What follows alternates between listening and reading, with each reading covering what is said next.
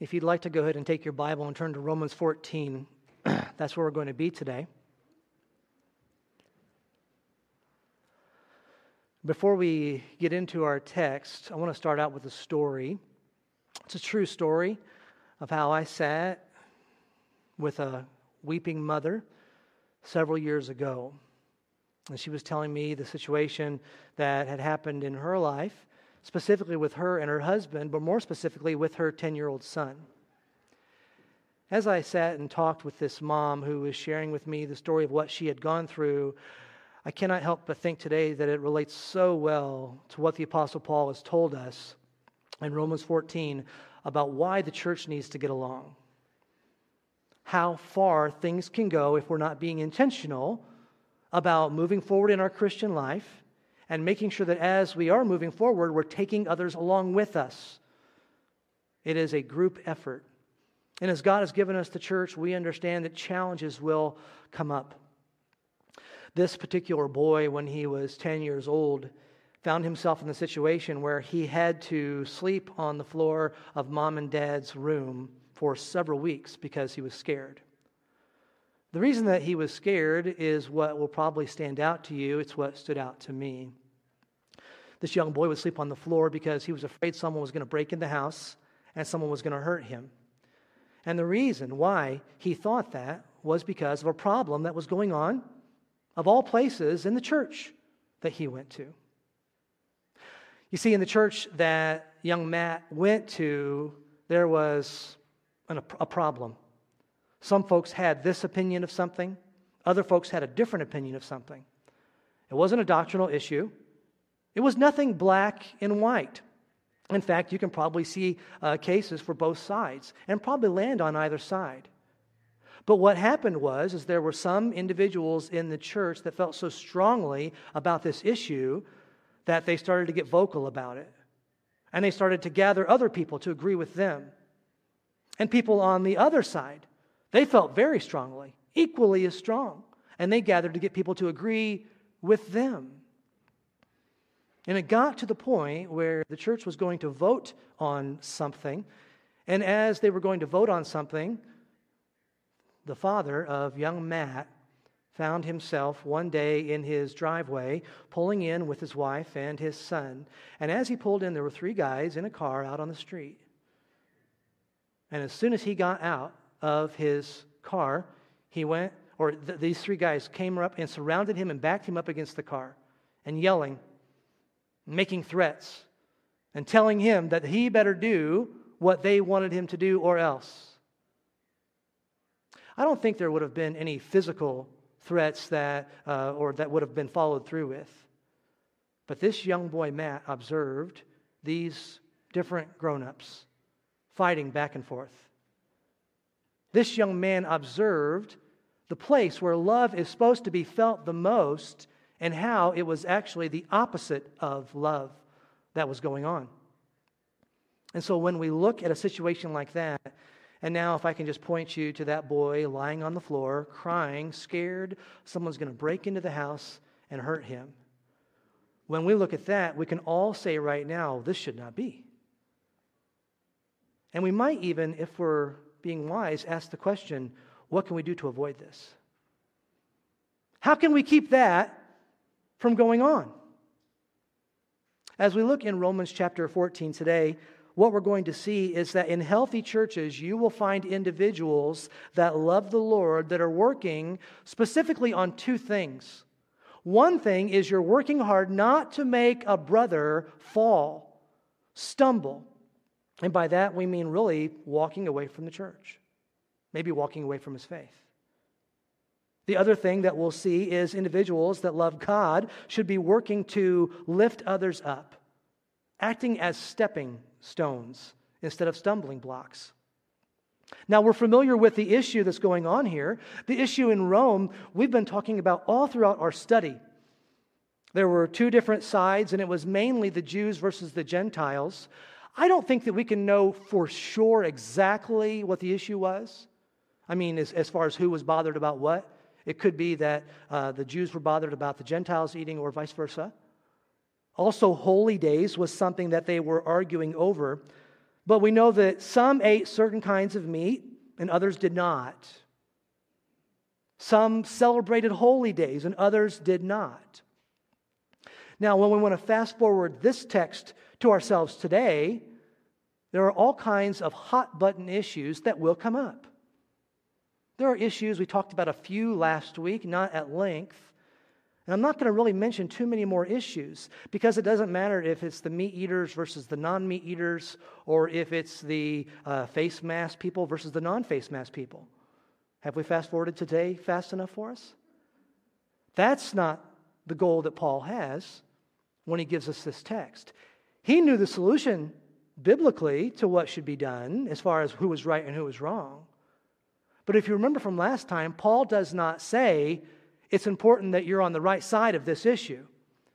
Instead, what Paul tells each side is you both need to be accepting the other. And why is it that both sides have to accept the other? It's because God has accepted them both. This is not an issue of salvation or issue of doctrine that we are focusing on here. And everyone is supposed to accept everyone else. We'll be a little bit more pointed today, and I think the heart of what Paul is teaching is geared toward the strong Christians in the church. I recognize nobody wants to be called a weak Christian, and I promise I won't call anybody that, even though I think all of us stand in that category a little bit sometimes. There's just an evolution of us getting stronger, and there's some issues that I'm weak on still. No one wants to be called weak, but obviously we find a challenge here for the strong. And what I see here as Paul teaches through this, the first thing about mature Christians in the church is mature Christians must guard against becoming a stumbling block. You need to be going out of your way, doing all that you can do to make another, to keep from making another stumble. And he gives two specific ways that we can do this. The first one, do not allow anything that is non-moral to be viewed as right or wrong. So this is for the strong. He is telling you, you have a responsibility to not let the minor issues be elevated to where they're a major issue. Something that is not right or wrong in itself, do not allow that to fall into that kind of a place. Look with me starting in verse 13. Therefore, let us not pass judgment on one another any longer, but rather decide never to put a stumbling block or hindrance in the way of a brother. I know and am persuaded in the Lord Jesus that nothing is unclean in itself, but it is unclean for anyone who thinks it unclean. For if your brother is grieved by what you eat, you are no longer walking in love. By what you eat, do not destroy the one for whom Christ died. So do not let what you regard as good be spoken of as evil. Right there he says it. There's a responsibility for the strong in the church to not allow things that aren't major issues to be elevated to that point. Major problems can happen if that takes place. Now, how is it that I can stop any kind of work that would make a brother fall? Well, as we learn about liberties that come in our life, we have to keep in mind the different people around us that aren't in the same place with that liberty. Those of you who have raised children or seen children grow up, you do not expect an 8-year-old to act like a 15-year-old. The same thing happens with Christians in their walk with God. And we get impatient, don't we? We get impatient expecting people who are new believers or even weak believers, they're not straight on what the Bible says about something. We expect them to act in a way that is beyond them. But the real danger comes in when someone violates their conscience. We need to not ever do anything for ourselves that we believe is wrong. But more than that, what we're seeing here is you need to be sure that you are not trying to get someone else to violate their conscience. So if I know that this sister in Christ believes this is sin, and I kind of know what the Bible says about it, and she's not right, I do not work and say, you know what, it's going to be okay, just do that. Well, I feel like it's wrong. I feel like it's sin. God is leading me not to do that. And to pressure someone to violate their conscience. God's word is extremely clear about the danger of violating your conscience. 1 Timothy 4:2 says, when it talks about this seared conscience, it gives the picture of scar tissue building up over someone no longer sensitive to the leading of the Holy Spirit about sin or a particular kind of sin, because they've allowed themselves to grow cold towards something, to no longer be affected by it. I found myself in a conversation years ago with a friend, and this friend's life and marriage was devastated by adultery.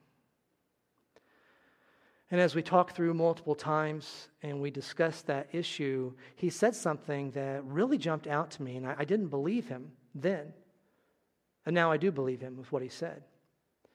As I talked with him, he told me I got to a point where I was involved in that affair, and I got to the point where I no longer thought it was sin. Now, I need to let you know this person knew the Word of God. He had read Exodus chapter 20, where it says right there, thou shalt not commit adultery. And so when he told me I no longer thought it was sin, what do you think my first thought was? I thought, well, that's ridiculous. You know what the Word of God says about adultery. That's what Paul's talking about here. For someone to violate their conscience and then do it again and then again to the point where they're no longer convicted about that, even when it is sin. And there is a danger in violating your conscience. It can become seared to the point where you will say, I didn't even think that was sin. And I might tell you, it's black and white right here. But the Holy Spirit has been hindered by what you are doing. Verse 14 there says the unclean thing. We see that the unclean thing is actually clean. So Paul is patient enough with these strong believers to give them the explanation and say, yes, what those folks are calling unclean is actually clean.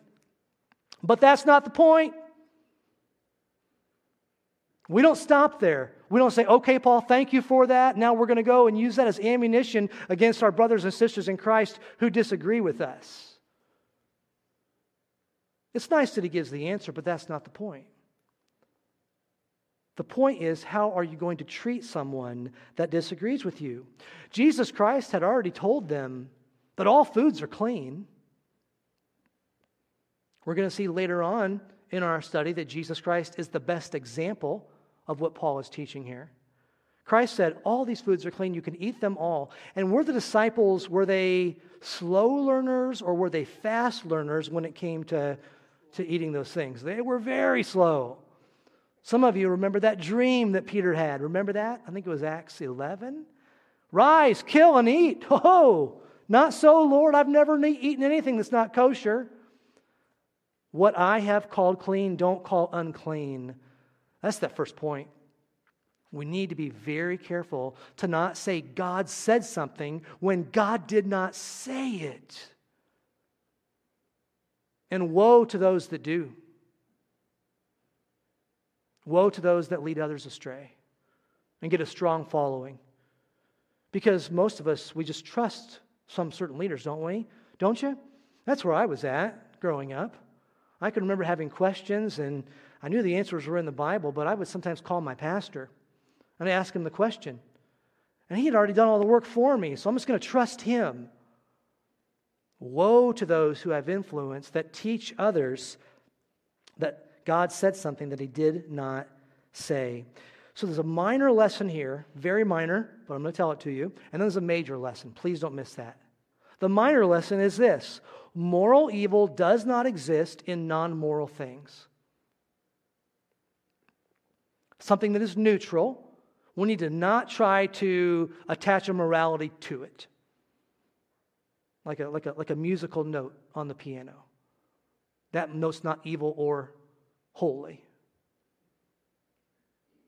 That's the lesser issue. And I hope that some of them in Rome didn't grab a hold of that and stop listening and go and run to wave their finger at others that disagreed. That's not the major lesson. Here's the major lesson. Are you going to place what you want to eat? Are you going to place your opinion, your preference, what you feel strongly about, ahead of the gospel of Jesus Christ? I recognize that is strong verbiage for someone to be so passionate about something that it comes ahead of the gospel of Christ. But I want to suggest to you that's what Paul is saying here. Very, very practically, as I walk through this for us to apply to our lives today, I walked through, in my 40-plus years of going to church and 20-plus years in ministry, and I tried to come up with examples of individuals that have walked away from the church because of a minor issue. And I couldn't come up with very many names. I really couldn't. I mean, I know there's issues that we fight about. I know folks have strong opinions on either sides, but just so we can apply this book to our lives, I could not come up with hardly any. I thought of maybe one that's walked away because of that disagreement that it seems like Paul's talking about here. And yet, at the heart of the message, we find individuals that will walk away from the church.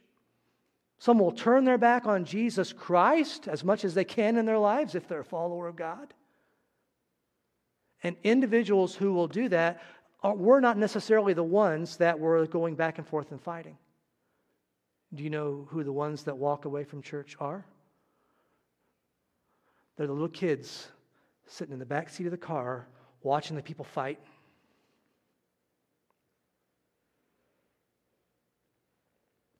And I imagine you might not be able to list too many that felt so strongly about this that they left church.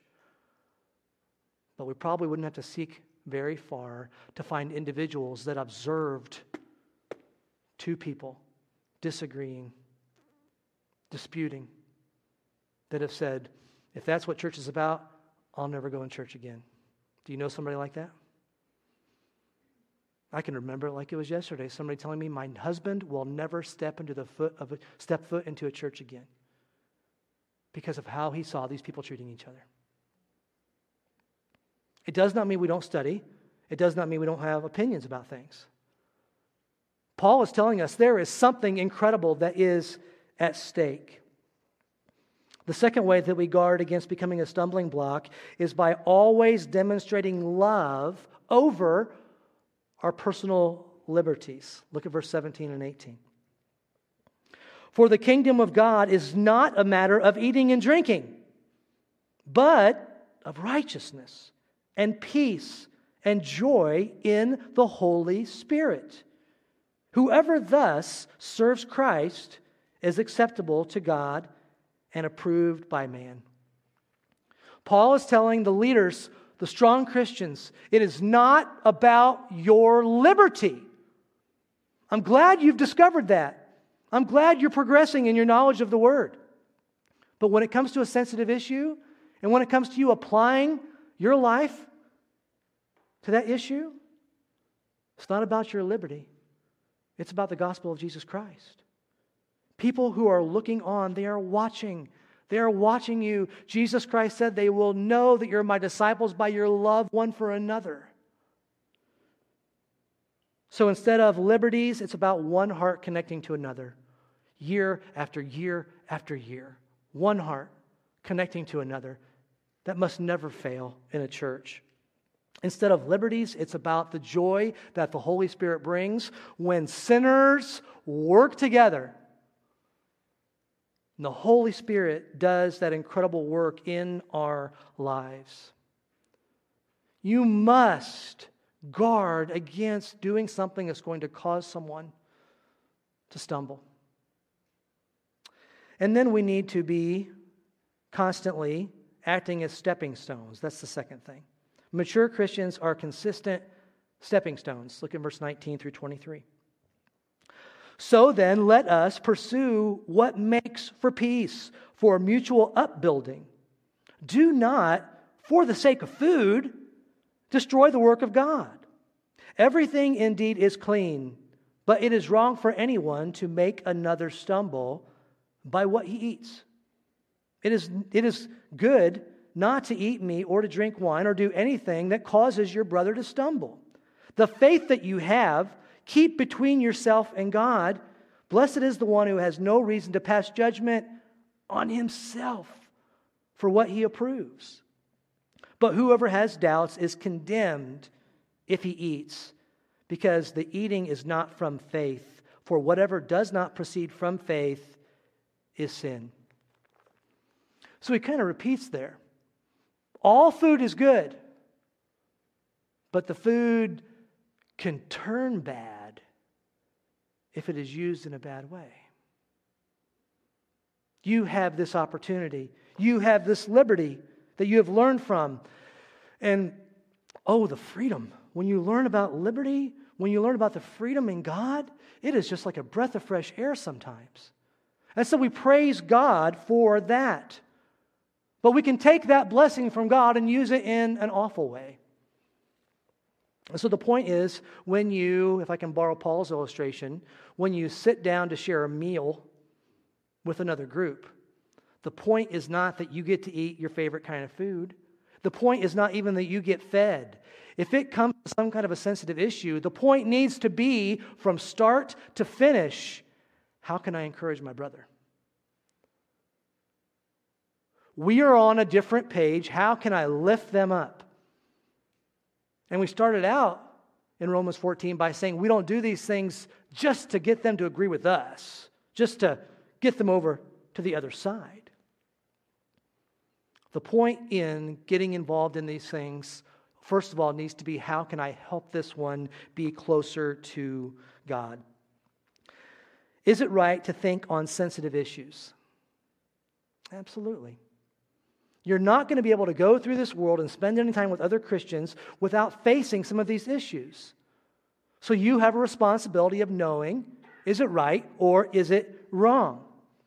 But when we move from that in our personal lives, in our homes, and we try to transpose that and force that upon everybody in our church assembly, when I try to make others agree with me on my preference, my favorite way, or maybe even try to do something they're not comfortable with, that is a dangerous place, and that is a church that is heading for trouble. But if you're like me, you study a text like this and you say, well, how far do we go with that, right? Is that a good question? How far do we go as a corporate church body? How far do we go with not offending a brother or a sister? It's a great question. In order for a church to do things decently and in order, how do we take this text and apply it? I think the following is a good way to apply that question. The individual conscience cannot control the corporate expression. I'll give you two reasons for why this is so. The individual conscience cannot control the corporate expression. And it's going to be up to the strong believers to make sure this does not happen. If the individual conscience is controlling the whole church, a couple things are going to happen. First of all, for the teachers, some of you are teachers in the church here. For the teachers, it's a nightmare to keep straight what is sin and what is not sin. Okay, we move from the 50s into the 70s. What is sin and what is not sin? God's word is not dictated by the generation that we live in. We do not define God's word by the culture that we live in. We take God's word and we apply it to the culture and to our day. And when we find individuals that are trying to preach things as sin that are not sin, it constantly changes. It constantly changes. Thus saith the Lord, thus saith the Lord. And then 5 years later, well, God's not saying that anymore because nobody's really doing it. We change what we call sin, and that's a nightmare. And then the other thing, that's a struggle when the individual conscience controls the corporate expression, is as a church assembly, we're always defaulting to the weakest believer. Does that make sense? In a group of believers, you're going to have some that understand liberty, understand freedom, and they practice those. But if we're going to let the weakest individual dictate what the whole church does, it's impossible to regulate that. And so you cannot impose that upon the whole church body. We cannot let the weakest conscience be the default setting for everybody else. And in a similar way, the assembly cannot demand from the weakest that they comply. They have to let them do what God is telling them to do, allowing the Word of God and the Spirit of God and their conscience, if you will, to lead that. I think that Romans 14 is written for the leaders in the church, the influencers. And it's rare that I'll wag my finger and say shame on you, but I'm going to say it today. Not to any of you. You're off the hook. Shame on those leaders that bring up issues that God is not clear on and making them fighting issues. And oftentimes, the ones that oppose them, they'll continue in church and they'll be all right. But the 10-year-old kid in the back of the car, crying, afraid to sleep alone in his room at night, he's the one. He is the weak one, watching these ones that are supposed to be strong duke it out. He's the one that's affected. And shame on anyone who works to cause division over things that the Bible's not clear on. I mentioned some of those issues last week when I came here to Calvary, and I think it's fair to give credit where credit is due. Obviously, the Lord gets most of the credit, but God used good leaders, faithful men who had opinions about things, a faithful pastor who pastored this church for over 40 years. And you can ask him what his opinion was on some of these things. But he did not say, "Thus saith the Lord," when God didn't say it. And very importantly to our point, he practiced what we need to practice so that we don't find the collateral damage laying down in our wake. What do we see that we're supposed to do? When you grow as a follower of Jesus Christ, you're going to study God's Word, you're going to learn something, and the light bulb's going to go off. But how do you treat that? What if somebody else feels differently? What do you do when you gain some freedom, some liberty? Do you just have to hide it? Well, no. God wants us responsibly studying the Scriptures for ourselves. But there's a way that we can move forward in love. When you look at the old practice of tightrope walking, there was something that was extremely strategic to them walking a tightrope. And what was strategic to them walking that rope was a balance bar, or a carry bar is what they would call it. Carry bars can be up to 39 feet long. They can weigh up to 31 pounds. And an individual walking across, risking his life walking over a tightrope, would carry one of those bars.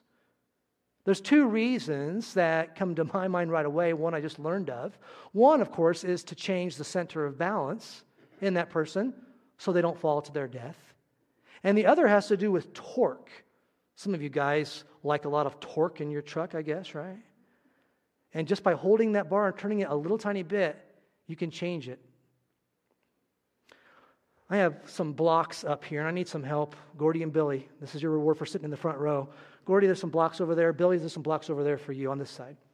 Okay. All right, don't do anything yet, and don't do anything fast, because I don't want you to surprise me. Now, I have represented here love and liberty. I think liberty's on this side. Congratulations to all of you on that side. Liberty. When God allows you to study His Word and allows you to learn something, and the light bulb goes off, freedom, liberty. Understand that as you are walking forward, it is a dangerous place for you to just allow yourself to get that liberty without the counterbalance. Gordy, would you take 2 blocks and gently put them in that bag right there if you can? For the one whose life is in danger, and for the one who is trying to balance, you can let it go. Oh, all right. Now I'm shaking. God allows you to learn these things. But you must, according to God and according to the Apostle Paul in Romans 14, you must, when you gain these liberties, balance it with what? Can you read? Love. Help me out, Billy. Put 2 blocks in on that side. It's getting heavy, Billy. There you go. That's better. A few years later, you're studying God's Word or you're talking with a mature Christian and you have a change of heart about something. It's not a change of heart about what's black and white in God's Word, but you have a change of heart. And you get 2 more. Look at that. Good job with your progressive sanctification, Gordon. Look at that. Okay. All right. I can move forward with that. But when I come to my brothers and sisters in Christ and I don't balance it out, I'm going to barrel somebody over. Billy, help me out.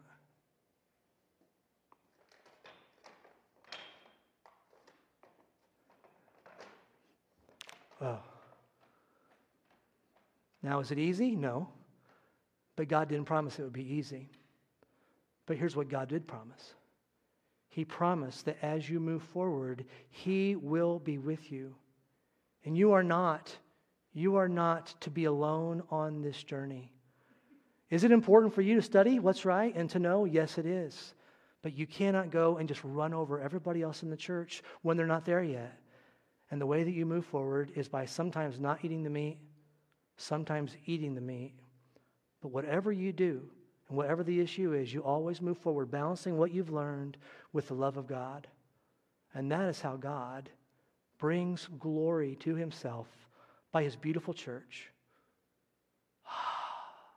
The freedom that He allows us to learn about. But you're going to be all by yourself if you don't balance it with love. Let's pray.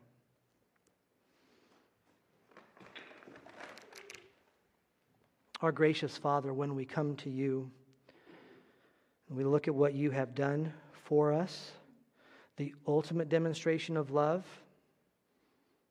we praise You. We lift our voices. We allow our hearts to reflect back that love.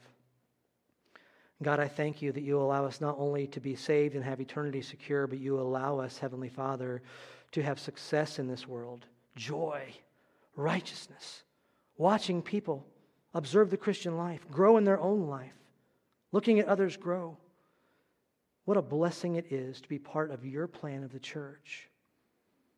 Heavenly Father, would You allow us to not move too fast ahead of others and the danger that can come when we're doing our process and we are doing our Christian life and not balancing it with love. With heads bowed and eyes closed and no one looking around, I want to give you a chance to pray. It could be today that you are on the end of judging someone who doesn't have enough standards like you have. Or maybe you're judging someone for not knowing God's Word as well as you know it. You might want to pray about that during this time. I can give you a chance to pray right now. Jesus Christ died on the cross for your sins. Listen to me. For your sins, Jesus died. And it's because of that sacrifice on the cross that you can have forgiveness. Christ conquered death and He conquered sin for you. And even in this moment, if the Holy Spirit is pulling on your heart, you can pray and ask God to forgive you of your sins and make you His son or His daughter, and He promises to save you. Take just a moment to pray.